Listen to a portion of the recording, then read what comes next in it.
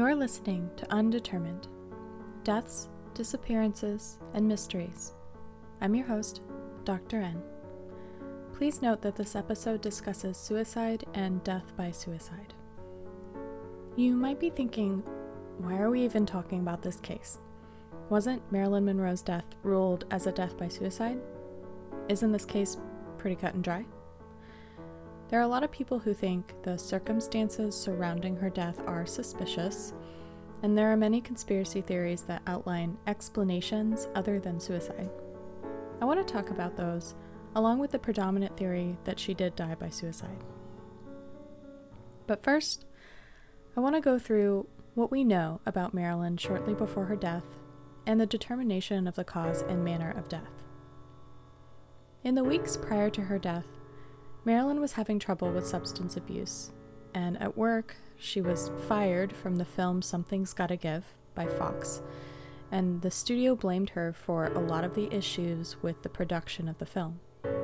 Though, in the weeks directly preceding her death, Marilyn took strides to repair her reputation, providing many interviews for high-profile publications, and even negotiating her rehiring for Something's Gotta Give, along with pursuing other roles. The timeline surrounding her death is also pretty interesting, given the witness accounts. She goes from seemingly okay to one friend on the phone to troublingly impaired to the next. Let's go through the timeline on the day of her death.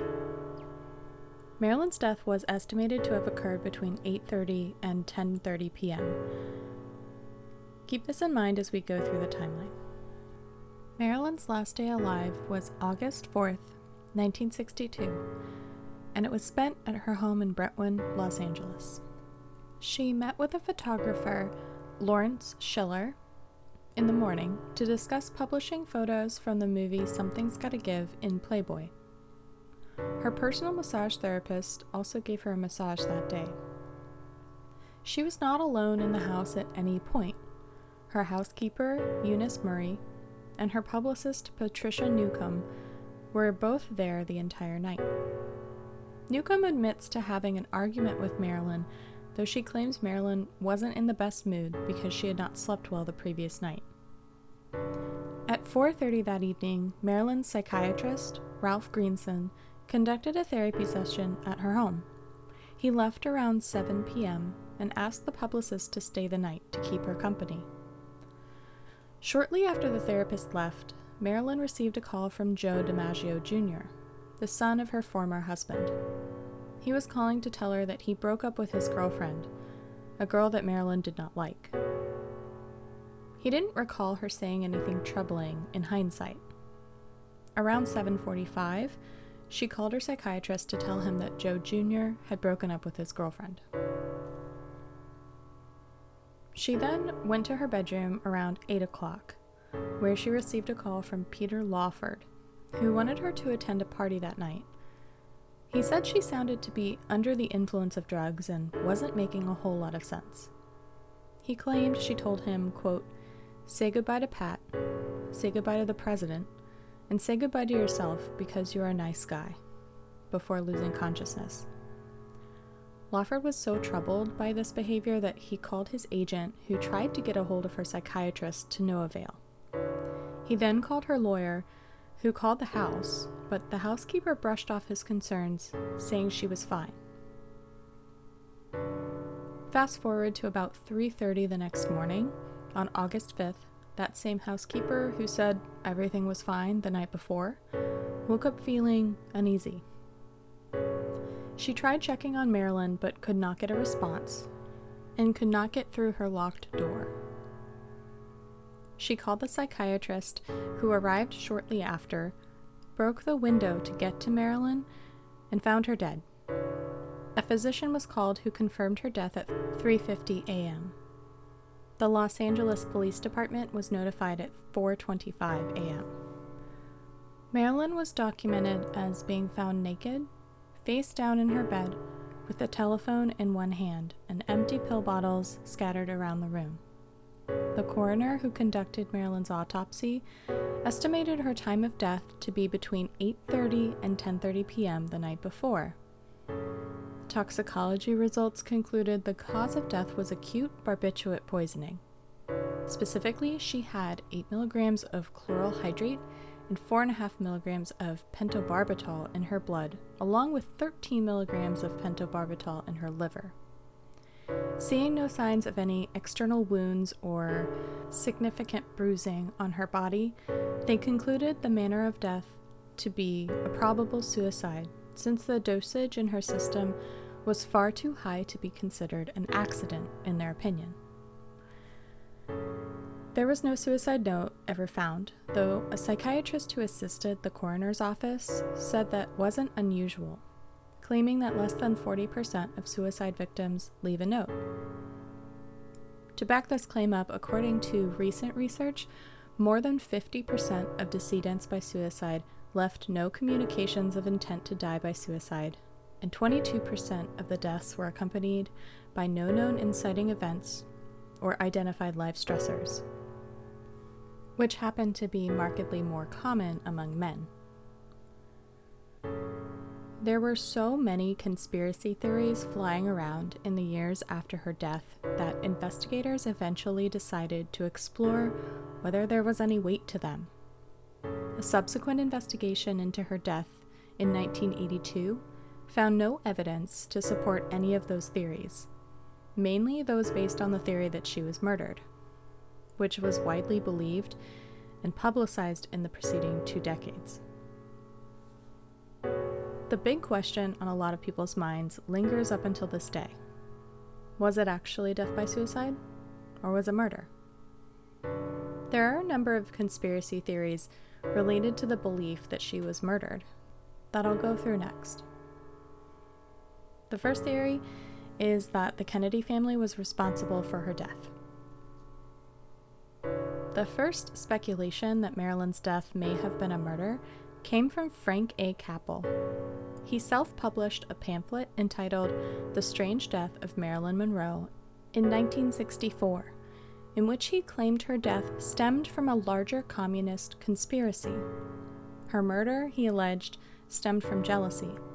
He believed she had an affair with the U.S. Attorney General at the time, Robert F. Kennedy, who was John F. Kennedy, the president's younger brother, when she threatened to cause a scandal. RFK allegedly ordered her assassination to protect his political career. Capel believed many of her close friends were communist sympathizers, including RFK. His sources are questionable at best, since they all tend to circle back to him, and citing yourself isn't exactly the pinnacle of sound journalism. Something that also muddies the credibility waters here is that Capel's friend, Jack Clemens, helped him write the pamphlet. Clemens happened to be a sergeant with the Los Angeles Police Department and was the first police officer on the scene of Marilyn's death. The issue with this is that he was a huge conspiracy nut and had a bone to pick with the Kennedys. He even later claimed that he had found Marilyn's housekeeper washing her sheets when he arrived, something he failed to mention in the initial report. There are many who think there was a larger cover-up surrounding her death, ordered by the Kennedys. She spent a lot of time around them and could have been privy to a number of sensitive secrets, especially if the rumors about her affairs, both with RFK and JFK, were true. In 2007, an Australian filmmaker found a partially redacted FBI document that suggested RFK was involved in a larger plot to stage her suicide. It goes on to implicate many close members of Marilyn's circle, including Peter Lawford, the last person to speak with her before she died on the phone, her psychiatrist, her housekeeper, and her agent, all of whom saw her just hours before her death. She'd been known to stage suicide attempts for attention in the past, and some people believed she was given the opportunity to do so again, only this time, they didn't help her. Similar to others' conspiracies surrounding her death, the motive was to keep Marilyn from sharing sensitive information, including her alleged affairs with the Kennedy brothers. If she kept records of conversations containing confidential information, she would have put a target on her back, though there's no solid evidence that she did so. The second main theory surrounding the belief that Marilyn was murdered was that the mafia did it. And no roundup of conspiracies would be complete without a tie to the mob. One of the more complicated theories comes from the allegation that Marilyn's house was bugged upon the request of Jimmy Hoffa, or Sam Giancana, powerful mob bosses at the time. The man responsible for bugging the house, Bernard Spindle, claims to have witnessed a fight between Marilyn and RFK on the night of her death, though evidence suggests RFK was in San Francisco that night. Conveniently, these quote-unquote recordings were said to have been destroyed in 1966, so there's no way of corroborating them. The rationale behind bugging her house was that the mob, mainly Giancana, wanted her dead. It was rumored that she had an affair with one of his henchmen, Johnny Roselli, and allegedly threatened to blow the operations of the whole Chicago mob family.